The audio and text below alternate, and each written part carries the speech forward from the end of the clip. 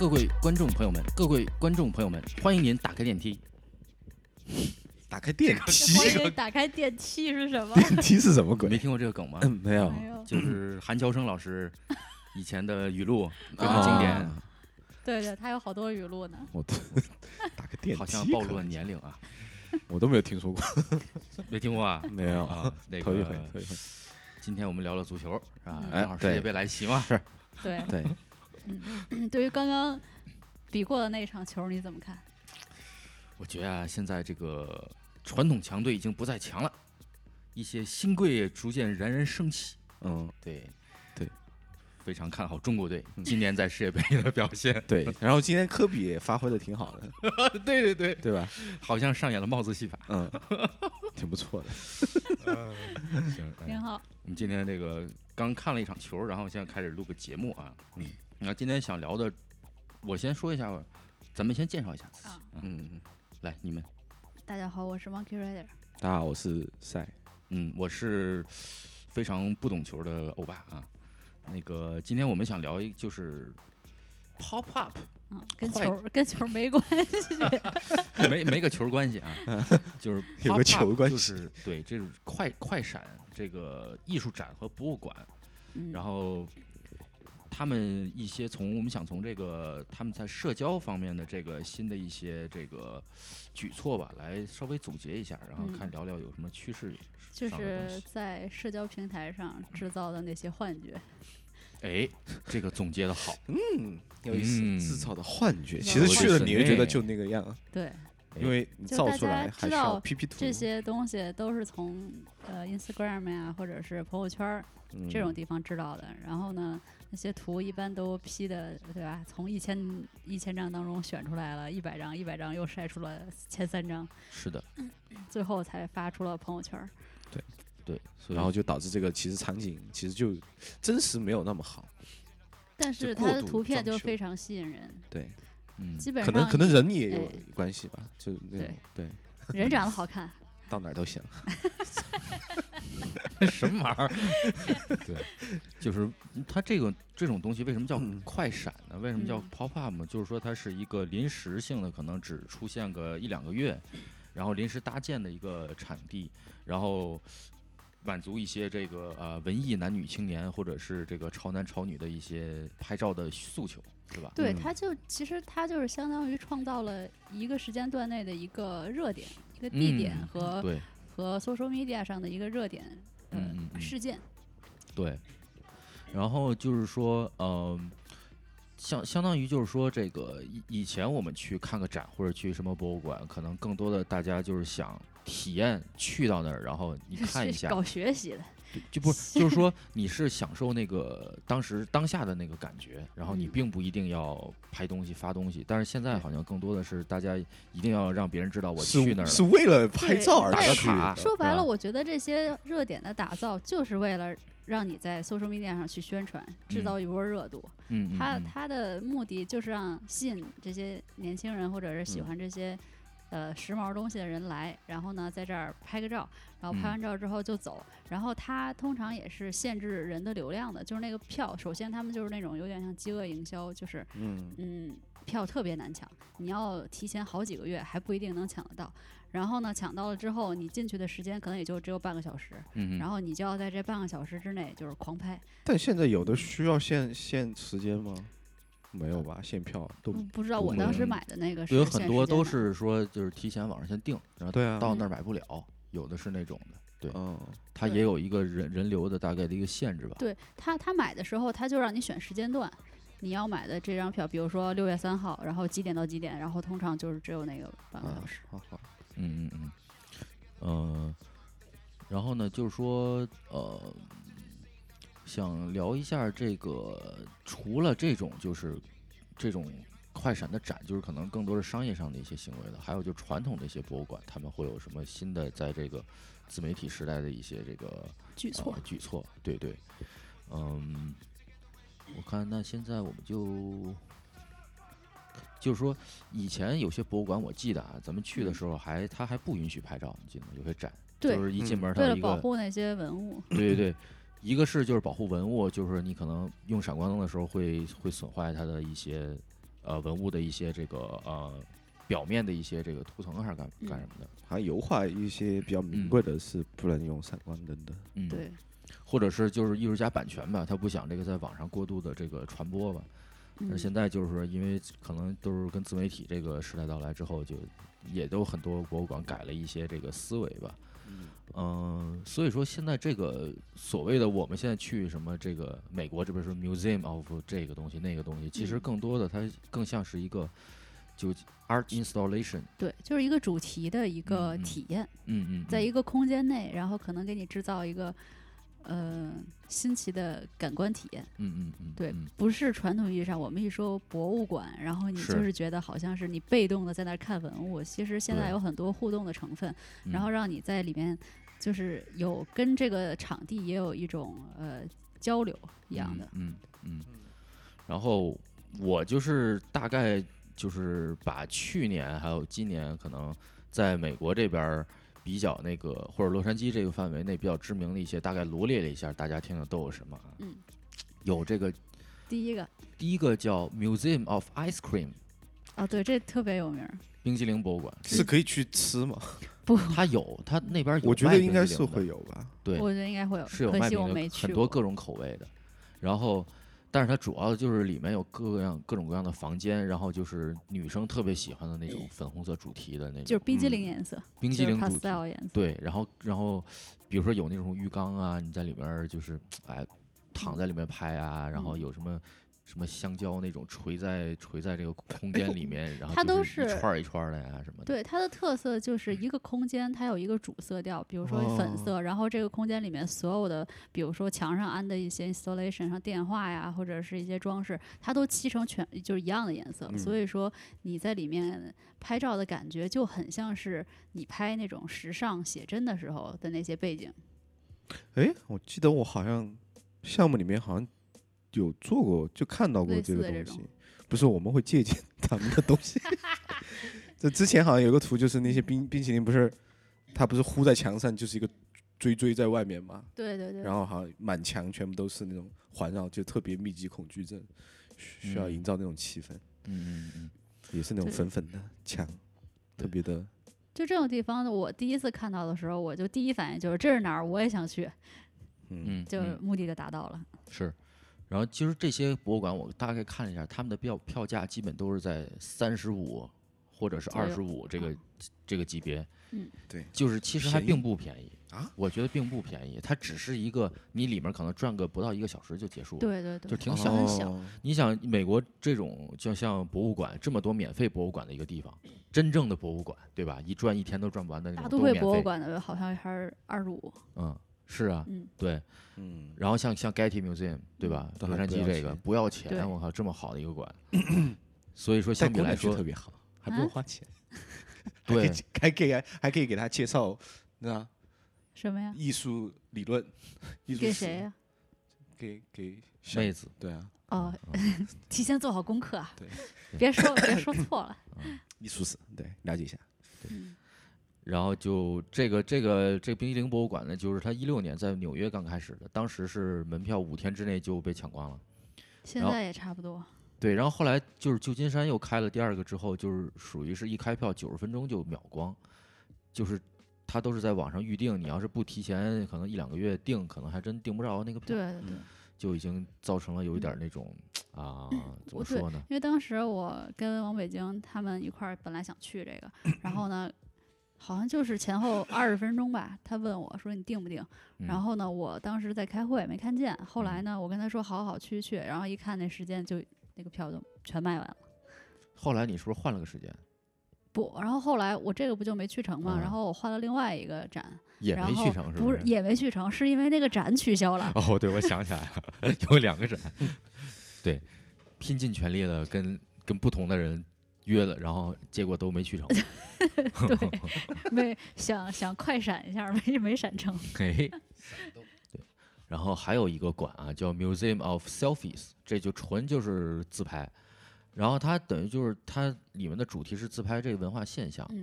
我看它图片就是里面有很多就是比如说什么类似于那个名画，古典名画里边那个什么蒙娜丽莎给你拿一相机戴珍珠的女孩，对，珍珠耳环的女孩。就是他把那个做了一头给些咔下去改动，然后就是或者说你就跟什么大 V 一类的在那边合影，就是比较有意思吧，就是那么一个主题的一个东西。就是充分满足你们的自恋欲望。哎，还行。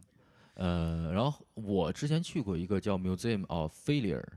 你给我讲讲这个啊，这我好像节目里边曾经说过2句，就是说他这个倒这很便宜，真不是自拍的，对，这才10块钱。failure 对，他这个还真不是为了自拍，他这个就是把那个就是可能设计史上或者说是之前有一些产品，然后他觉得不合理的一些东西都拿出来展了一下，然后其实我觉得还挺有学习意义的。真的很失败吗？那些东西？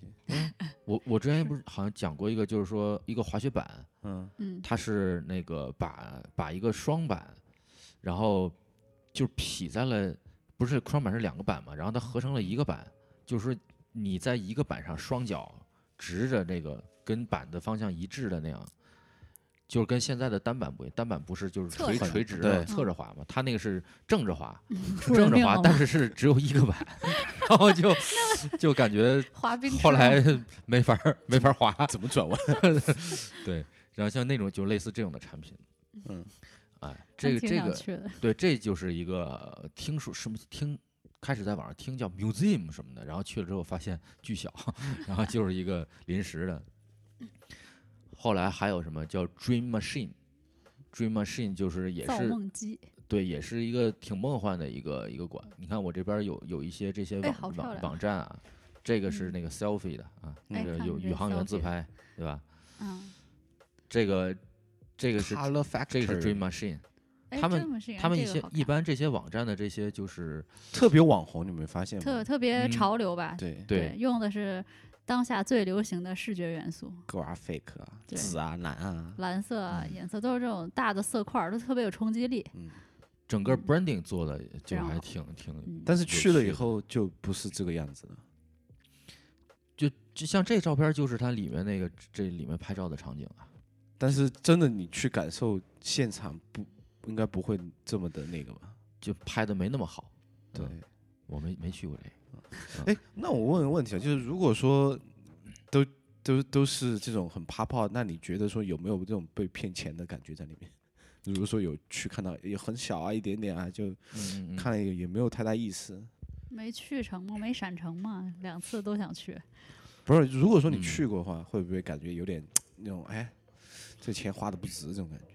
我觉得啊，这个如果说真的是它主题就是为了自拍的话，我觉得真的没啥意思，对我来说，因为我不喜欢就是有些人到那之后也不真的去看东西，而是为了拍东西，拍完之后就走，然后我就觉得还花钱去拍东西，对，就是你没有真的体验那个当时那个有什么给你的一些刺激，而是你就把那个东西错过了，你只是在所谓的记录，但是我觉得他们去那个空间的目的，或者说办那个展的目的，可能也就是让吸引人大家过来就拍个照留个念就好了。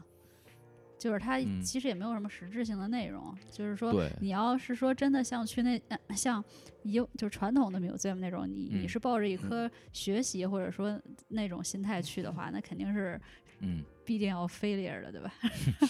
是。所以就是还是得先研究它到底是干嘛。像这个 Museum of Illusion 这幻觉博物馆，这也挺好玩的。对，这个现在好像还没结束呢。它就是在那个给你地上画了画，然后咱们有时候看过那种就是一个视错觉嘛，3D 的，然后你感觉好像你在悬崖上啊，或者是那个发生在这个真实世界中不可能发生的什么这种火山地震场景。对，这个元素是来源于街头的。对，最早以前就在地上画嘛。对的，对，这还有点意思。有时候2维给你营造一个3维的感觉。对。但它这也是纯为拍照服务的啊，我觉得。那当然是。当然你进去这也是一种体验，就是你进去。就是抱着一颗我今天就是要穿的美美的，然后拍一堆好看的照片。我觉得他有点像把那些散的，因为如果说一些比如说源于街头的东西，可能就艺术家他只能在这条街上画，有的地方可能他在别的地方，你要专门去的话就你要跑很多地儿才能感受到不一样的这种内容。那现在就是他有些把所有东西都聚在一块儿，然后就卖门票。这也算是给很多艺术家一个这个 promote 自己这种宣传自己的一个机会，而且我觉得也促成了很多有意思的这个我们平时说不叫 retail design， 就是比如说这个零售体验，对对，像这种场馆的这个设计其实也都非常有意思，像这个叫 egg house，这就是一个鸡蛋主题，然后给你做一个跟真人一样大小的鸡蛋盒啊什么的，你就在里面感受一下自己当鸡蛋是什么感觉，有个蛋用。就是其实各种东西都可以被用来当这个主题，就看你怎么发挥。对，像这个有一个那个韩国有一个通讯软件叫那个 Kakao， 你知道这个吧？不知道，没用过。就是有点像微信的那个传输的那个功能，就是比如我们交流的时候微信那功能。然后他也在韩国首尔办了一个那个展，就是把他那个里面的流行卡通人物就给你进行了一个诠释。反正那这样说回来，其实我们可以给大家，就到时候会把这些图给大家看到吧。对，有都有网站的链接。对，然后我就想说，其实这些比如说展啊，各种这些布景啊，对哪些专业的朋友其实蛮多帮助的。我觉得舞台设计肯定需要，室内空间室内。对，我觉得 graphic， 因为主打还是能看到网站啊各种东西，就是里面还是现在比较主流的 graphic 的东西还比较多一点。做室内设计的这种体验的这种，而且这还有一个叫奇多博物馆，你知道吗？我当时我都震惊了，我说这玩意儿也能展？就看看他都展什么呀？它不同口味的奇多吗？不是，他把奇多做特大，然后做成各种造型嘛。小时候我还真的特别喜欢吃奇多，我现在也很喜欢吃奇多。而你那个时候还有那种卡片，你知道吗？对啊，里面那种小卡片，收集奇多卡。它这奇多就是说呢，咱们不是记得它那个形态就是比较诡异嘛，是吧？就是一个有机体的一个什么小条状的东西。然后他就是说呢，他鼓励这些就是网友，然后把你这个你可能自己弄一轮廓什么的，把你那看看不知道怎么弄啊，反正你觉得有意思的一个形态，像恐龙或者像什么人什么的，做成奇多，你给他拍个照片给他发过去，然后他还可以给你会挑选，如果挑选好的话，给你一点奖励。然后他还有一个这个叫 gallery， 就是他的一个在网上有一个展，把你弄的那些图片给你发上去，而且他这个也有一个实体的展。那还挺考验我造型能力的，就是我得赶出一什么型来。其实我很好奇，总共奇多就这样的，奇多条，这是什么东西啊？这个就各种形状的奇多。就这玩意儿也能当个展，你说说？就反正是但是挺有意思的，很潮的一个这个宣传的方式，就很搞笑。我觉得进去就是看个开心。对，在哪儿啊？我还挺想去的。这个好像是纽约之前有过。这种文化应该叫什么？我觉得好像应该是有一个什么相对应的名词来解释这种文化。对，应该是有的吧。你说哪一种文化？就是这种把什么奇多啊办一个展啊，反正就是那种很不正经的东西弄成艺术的感觉。它也不是艺术，就仿艺术嘛，伪艺术嘛。对。然后还有什么叫这个 Candy House， 就是糖果主题的啊？不是 Candy House，Candy Topia。Candy Topia。对，Future 看一下的网站。网站。听着感觉是五颜六色的。就这样的。就是各种糖果的这个拍照的，这个我记得好像网上也看见过，是吧？然后有个什么叫 The Future of Sports， 就是有点体育主题。其实吧，我看到这些名字的时候，就能马上大概猜到，对，猜到那个颜色和风格。对，就你比如说这糖果这个，你想就是色彩缤纷的。但是总结下来，你看说这些我们看到的网站，我觉得。没有一个不是色彩缤纷的。对，都是大差不差的，都是简洁大块儿，对，大图片，然后那个graphic色用的特别亮，这就吸引人嘛。就是这就是这个 Happy Place 就是这把我坑了的那个。后来撤展了。对，我看它那个都是黄色为主题的嘛，就是还挺好看的。这个的话，我觉得我不知道国内现在是不是有这种，也有了。就是如果没有的话，我觉得是一个很好的商机，大家有机会或者有资源的都可以搞起来。对，什么奶茶博物馆啊，对，各种像奶茶发展到现在这步，各种各样。这真的是一个很好的商业机会。对，什么肥肠粉博物馆啊，各种地方的肥肠粉，特别屌啊！我觉得特别棒。就进去你可以，比如说它可以模拟那个味道，它不一定你能吃嘛，但是长相和味道是可以模仿的。就让你想搞个什么博物馆？火锅博物馆。火锅博物馆其实还是挺好的，我觉得。对，我也觉得我想去看一下。各种世界，我想和巨大的铜锅合影。好 low， 真 low， 好没有追求啊，朋友。那你什么吗？你说吧。啊，我觉得就是如果火锅博物馆的话，你脑中反映出什么画面吗？我觉得世界各地只要是类似于火锅的东西都可以展它。是啊，但是你想跟什么合影吗？火锅底料，对不对？更 low。然后咱们就刚才也提到这种网红墙的这个概念啊，就是我这边看到有一些这个品牌，它也会就是利用这种网红墙的特性，然后来传播它的一些一个理念。比如说这个 Nike 跟这个叫什么呀 Pigalle 是吧？这个品牌就是一潮牌吧，然后他们在巴黎那个做了一个篮球场。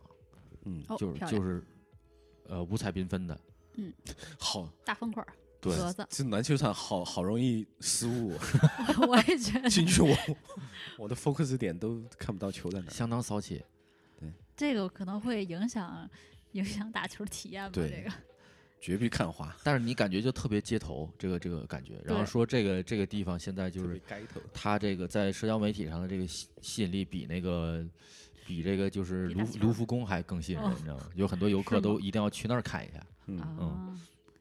那你说这网红墙跟之前那快闪店，我觉得他们本质上是一样的，就是只不过是一个封闭空间，一个就是敞开的空间。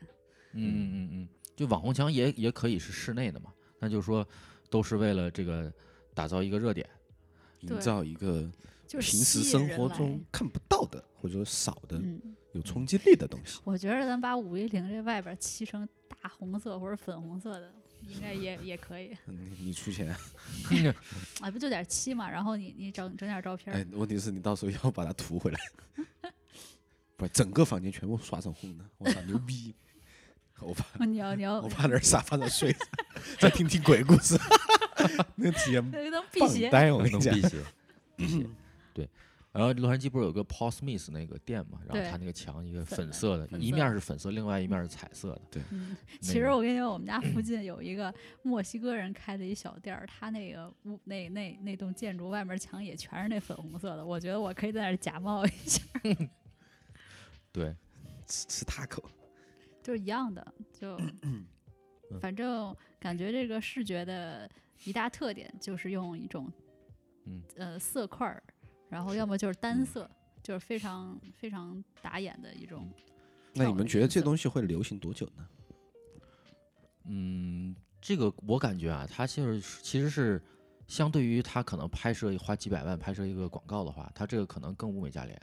就是说它可能就是花一点钱找个人给他设计一面墙，然后有很多人就是那个网友去那儿拍，用这种自媒体的方式去传播，可能对他来说这个成本更低。对，没错。不，我就说这种所谓的，就可能会一直都会这么用下去。我觉得这个方式，我觉得只要社交网络现在的方式属性方式不变的话，就是这种活动还是会一直火下去的。因为这个东西真的就并不是说，我觉得它的特点就是吸引人的一个关键特点，就是因为它有这时效性，就过了这个阵儿就没了，它不是一直存在的。还有就是说。这个网红墙的内容会过什么？现在你看都是什么大色块啊、graphic 啊这种，就你除此之外好像没有见过其他类型的吧？我觉得会吧。我觉得之后可能这个大家都看厌了，就觉得已经没有什么可新鲜的了。之后会做一些，比如说 projection mapping 那种动态的，不一定是对吧？是不一定是静态的一种颜色了，就。对，你说这个东西就是在街头你看到这些这颜色艳丽的这个五光十色的这种墙啊，或者是展啊什么的，你觉得还是其实会给城市增加一些生机吧，对吧？对，感觉会可能你比如说咱们去 Art District， 对吧？洛杉矶这边，然后你会觉得往里边逛挺有意思的，感觉好像能启发点灵感似的。但是并没有。但是我是觉得那地儿太小了，你知道吗？稍微逛一下就没了。对，都是小小的，对，而且都是那些 graffitis 涂鸦，对，大家形成的一种。对，等到什么时候？我觉得这个跟就是视觉的流行元素还是紧密相关的。你看现在的话，在网上比如说我们用的 app 或者是所有广告里面用的 graphic， 其实和现在流行的网红墙是一脉相承的，就是同样的风格，可能都是简洁的这种大的色块的对比啊。但是我觉得就是当这种元素不再流行，可能在下一个阶段会有新的艺术元素流行的开始之后，然后这些网红墙的内容也会随之变化，就是一种形式上的嘛。然后除了那种就是咱们刚才提到的这种风格，就是你不是也提到这个 mapping projection 的这种，像这个 Team Lab 咱们都知道，就是日本一个特别做这个交互，而且是这个投影交互特别出名的这么一个算是一个机构吗？还是不是一个公司吗？一个组织，对吧？对，他们之前在这个北京也搞过一个叫那个花舞森林与未来游乐园，这个可能我觉得咱们有听众会去过，对，然后它就是在一个空间里面投影非常漂亮，就是里面有镜子，然后呢，整个给你营造一个就是像梦幻的一个场景一样，然后这些东西都是动的，然后里面我想可能也会配有一些音乐。这感觉有点像那个 LA 那个，你这里面全是水玻璃的那个。哦，对对对，之前那个 Broad 不是有什么 Infinity 那个镜子什么的，对，就是类似这种的，就是它这种我觉得它会更有深度一点吧，就是让你进去真能有一个不一样的体验，而且你可能会思考一点，或者说你没有见过这种视觉的冲击，我觉得这个就更加另一个层面的。挺有意思的一个那种pop up，就是带给你与日常生活更不同的。而且你看它这里边还跟一些这个中国的这个传统文化的一些这个符号进行了一些融合，什么，比如这跟老虎的融合，这跟孔雀，日本的吗？是啊，但就是说这反正是东方文化的一个融合吧，生肖的，对，什么凤凰呀这些，大象啊什么的，没凤凰。就感觉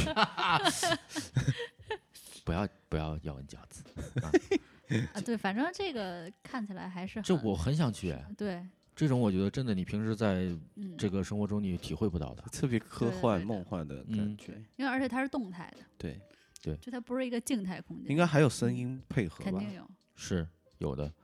之前这个在湾区旧金山那边也有过这个展。所以这些东西都会到国内，都会，我觉得慢慢都会流行到国内。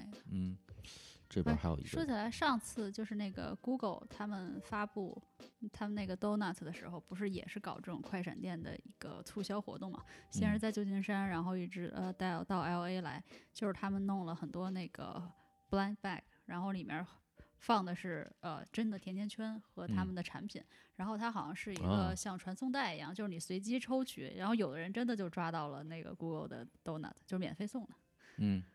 是他要推他自己的那个人工智能的那个 Hub 是吧？对，对，像这个叫什么 29 Rooms， 就是这个品牌叫 Refinery 29， 然后他就是造了一个29个房间的一个展。然后里面也是各个主题，据说里面还有的房间的主题是什么社会议题啊什么那种，但是其实大家更多的也是去到那边拍照啊，然后就是看。那你说觉得这种东西，比如说我爸说这个社会议题，有的时候你真的很关心他想表达什么吗？不关心啊。对吧？就是为了去拍个照。其实你对那些艺术家真的还会想去再了解他们的艺术吗？其实我感觉，如果我去看的话，我关心的是我在跟这个景里合照的时候，我自己好不好看。我觉得就是现在有些大品牌是他会把这个把那个传统的艺术展跟它商业要做的一些东西融合起来，就是可能界限会模糊一点。比如说，就是它可能不是硬卖它这个东西，而是通过一个艺术展的方式推它的产品。那这整个的对品牌提升就非常有好处。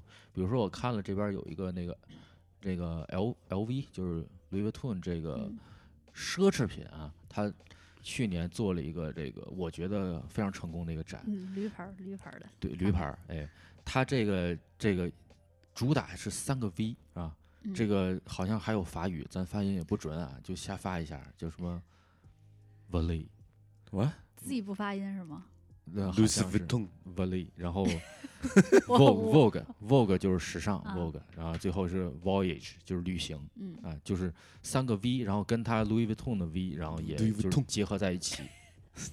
主题是什么？你看，它主题是把那个 LV 历史上所有的这个旅行箱做一个历史的一个重新的回顾。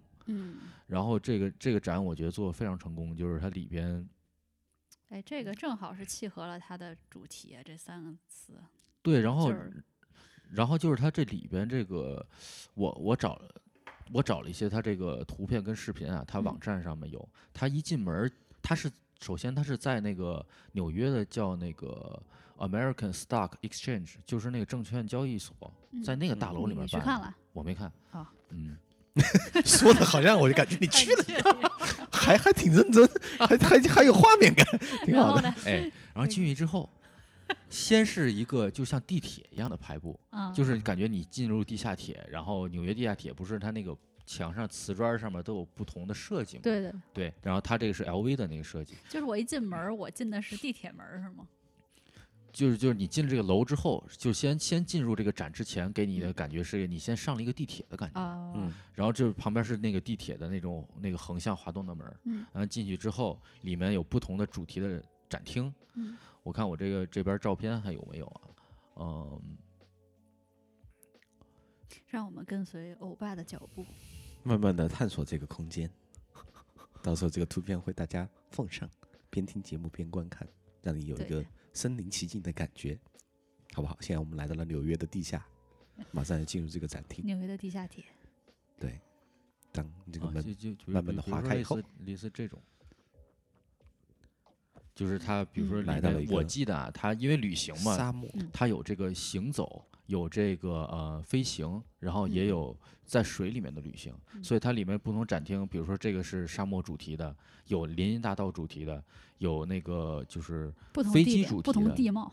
对，还有一个就是帆船主题的，它就是把不同的那个可能旅行箱也是分门别类的去给你营造了一个。哎，其实我真的我觉得说 LV 真的值得买的就是它的旅行箱，它就是做这个起家的，对，而且特别好，特别棒，质量好。对，你看它这展里边这些箱子还真的值得买。就是对我来说，我对这品牌并不理解，我也没买过它的东西，但是我看了之后，我觉得哎，这品牌还真是有一定深度的，就不是说纯像现在大家营造的，就是为了要买这个牌才买这个牌，其实还是有点东西，对。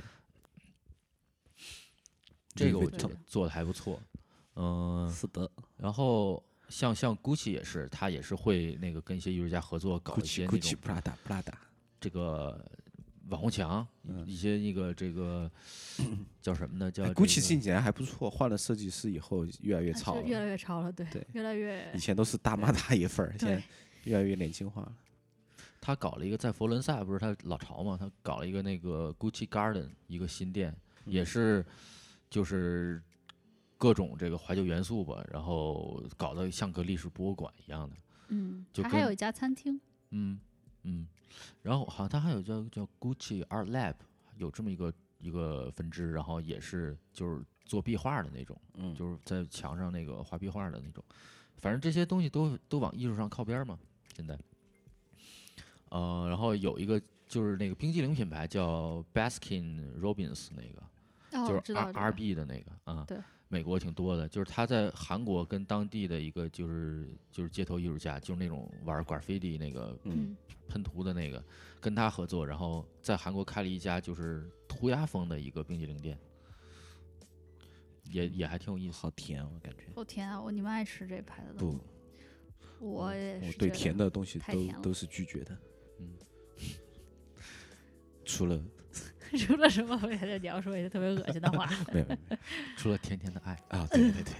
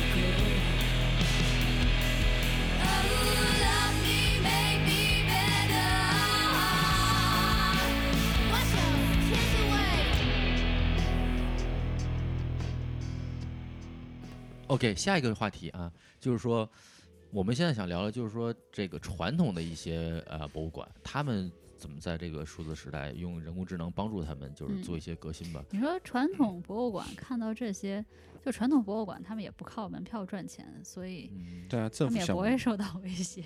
是。你们去那种传统博物馆，你们会要那个什么翻译那个耳机什么的？我会是吧？要。我就想看他到底介绍的会说些什么。我试过一次，就是在阿姆斯特丹那个梵高博物馆，我觉得听了就是还真有点用，要不然你走马观花，对，他给你讲讲，你还真就理解了很多东西。有些时候你虽然我们上学有学过那个怎么样艺术史嘛，其实我很好奇，我学的跟真正别人讲的有什么不一样？对对对，我也会觉得。而且有些画就是有些艺术家，你可能就知道他1-2幅画，但是他展览里可能还涉及他很多其他的作品，然后我又不知道这些作品到底在怎么回事，所以就会很好奇。对，就像当时有一个就是他说那个梵高最早比较穷，但他一生都挺穷的，但是那个刚开始画的时候更穷，然后他那个画都是这面画完之后翻过来背面再画，对，然后就这些东西。反正我觉得之前你也没了解过，但是听了之后还挺有意思的。不然梵高再多活几年，估计就火了。你坚持一下，可惜嘛。所以有点痛苦的。所以他们这些馆呢，就是说，它更多的是跟那个用户想进行一种互动嘛。就是说，传统的这些博物馆现在已经采用新技术，拉近与观众的距离。对，就比如说那个旧金山有一个现代博物馆，就是 SF MoMA，它是怎么样？它就是可以跟你的用户可以给他发送短信，然后比如说 Show me sunshine，然后他就会给你在他的大的数据库中找一幅画，就是很有阳光感觉的那种画，给你传过来，然后你就比如说 Show me banana，然后他又给你那个这个弄了一个相关主题的一个画，就让你感觉有一个互动。就是虽然是让你感觉比较随机，但是这个互动感觉就比较新嘛。你感觉艺术博物馆变聪明了，他知道我想要什么。很好奇，你们去过国内的什么博物馆吗？去过美术馆，原来经常去的。那是美术馆、自然博物馆、国博。首都博物馆去过，北京的还有。成都去过什么科技馆？去过，好 low 里面。我觉得也还是很传统的，就感觉是那种小学生带着会春游，然后让你长知识，回家还要写篇游记、写感想的那种。对，我觉得还是在停留在那个时代，不知道为什么没有进步。不是，问题是咱去的时候，咱不是岁数也小嘛，现在肯定也不一样。但是我大学的时候之后去过呀，还是去过那个像798就不说了，然后首都博物馆啊什么的那些也去过。也没觉得怎么着，就还是变化不大。我觉得变化不大，对吧？是因为它展的东西比较传统，所以说不好。对，都是那些古代的青铜器啊。你说他还要摆出这种，营造那种古朴，然后并且严肃的氛围。对啊，就是他不能做的很年轻吗？就是很说教性质，让我感觉。嗯哼。因为我每次去那博物馆，我就伴随着压力。为什么呢？要写游记的压力，要写观后感。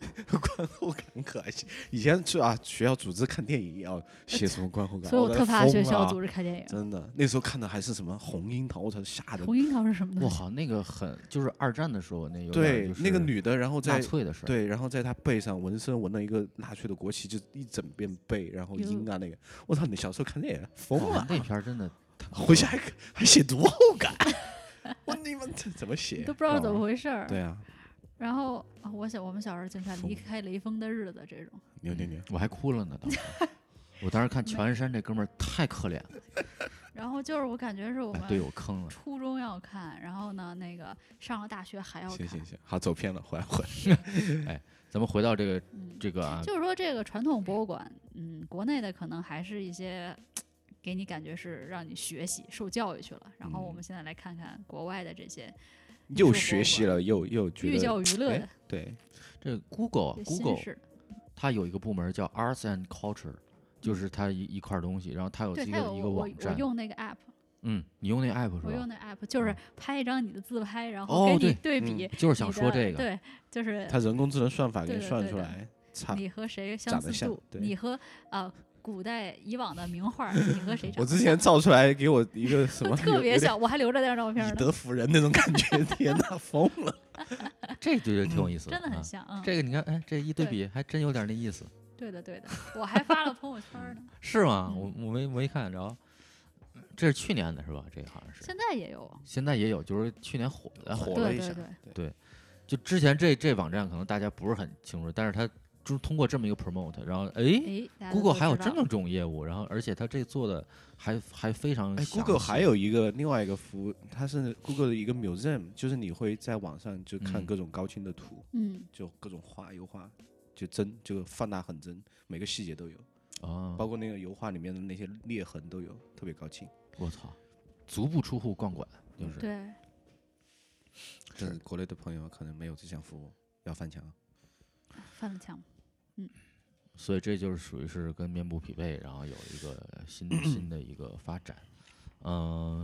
再看看有什么就比如说这些博物馆啊，它有时候会，比如说在同一个地方，比如旧金山，它有几个博物馆，然后4、5家，它会在同一个时间段，以同一个主题来这个策展。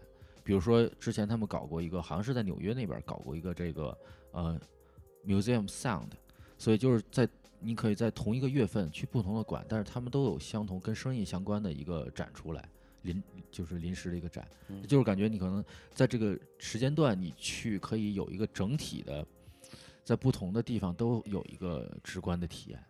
我觉得这个形式嘛，就是说不是很独立，而是更多互动了。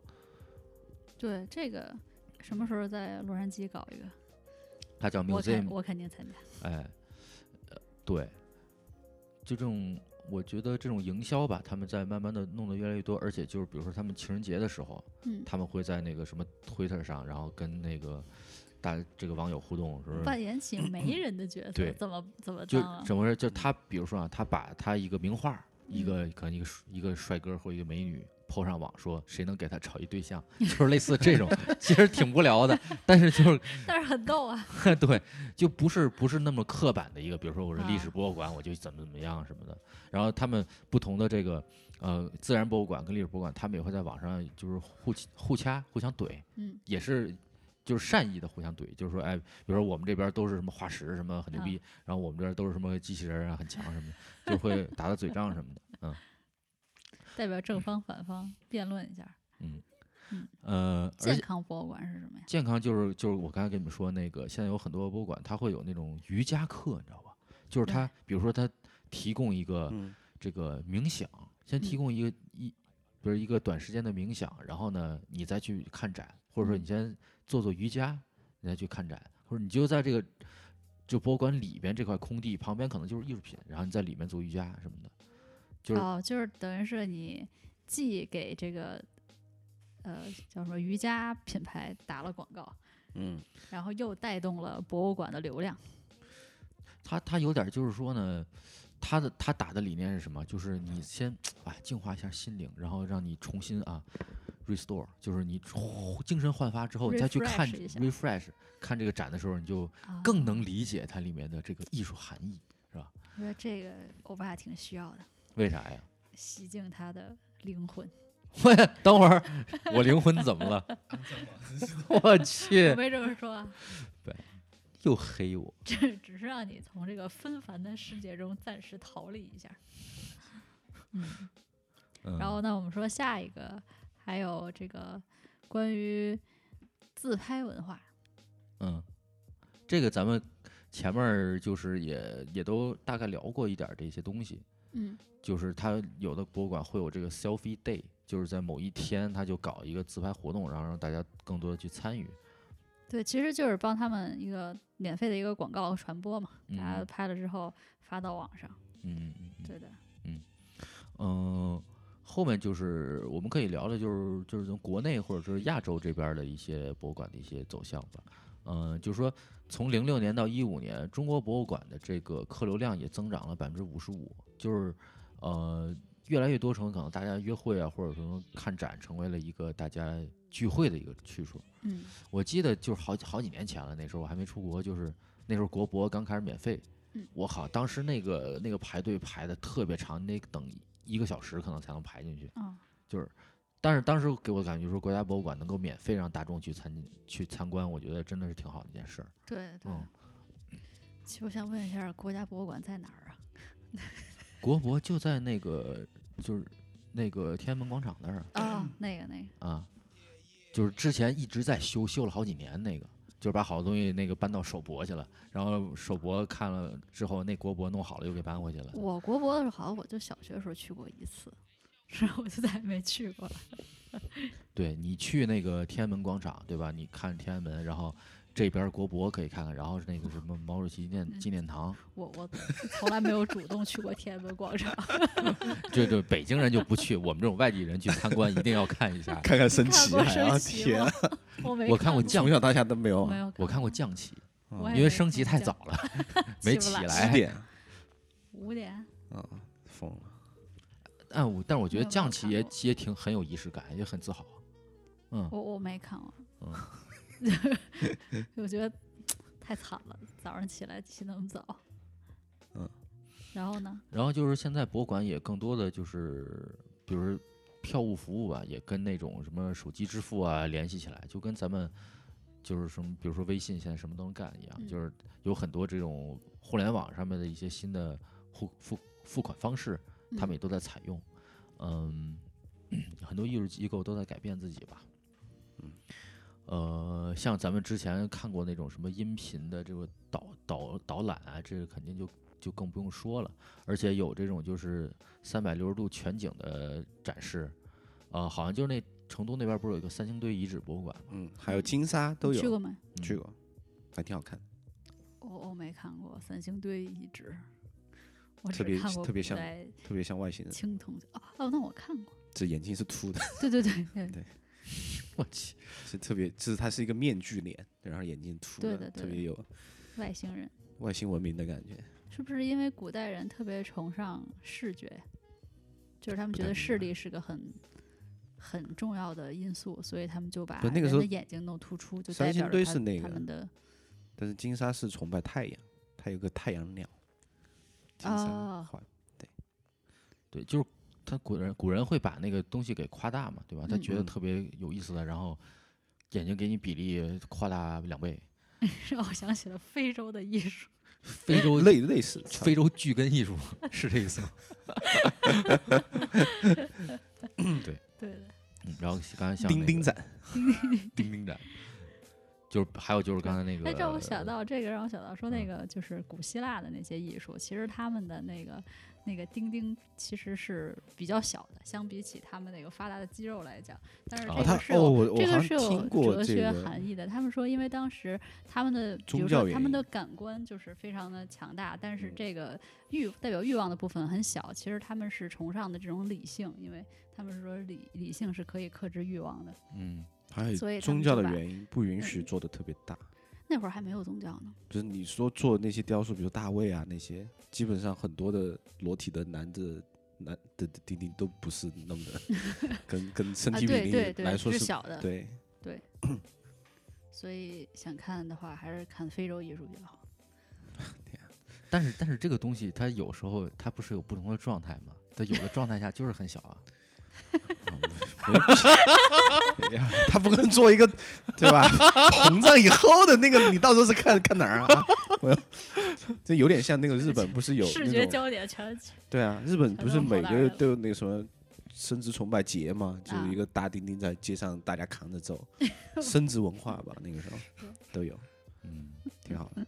行，差不多就是反正今天就大概那个总结一下之前看过的一些快闪的艺术展和博物馆吧。就我有预感，这种类型的展览即将在中国火爆起来。对，是，咱是不是回去投资个什么东西？我觉得拉投资搞个赚点快钱，异能展吧。展耳设备，展耳机，麦克风，谁看？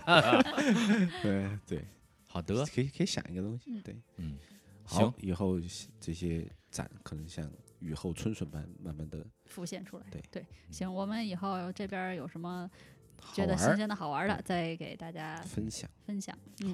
好的，行，大家去了也可以给我们发过来看看。对，大家有什么去过有意思的展览，都欢迎给我们留言哈。行，那今天就讲到这里，到这里，我们还有一个饭局要赶紧去。今天安排特别满。好的，明有拜拜。拜拜，就这样，拜拜。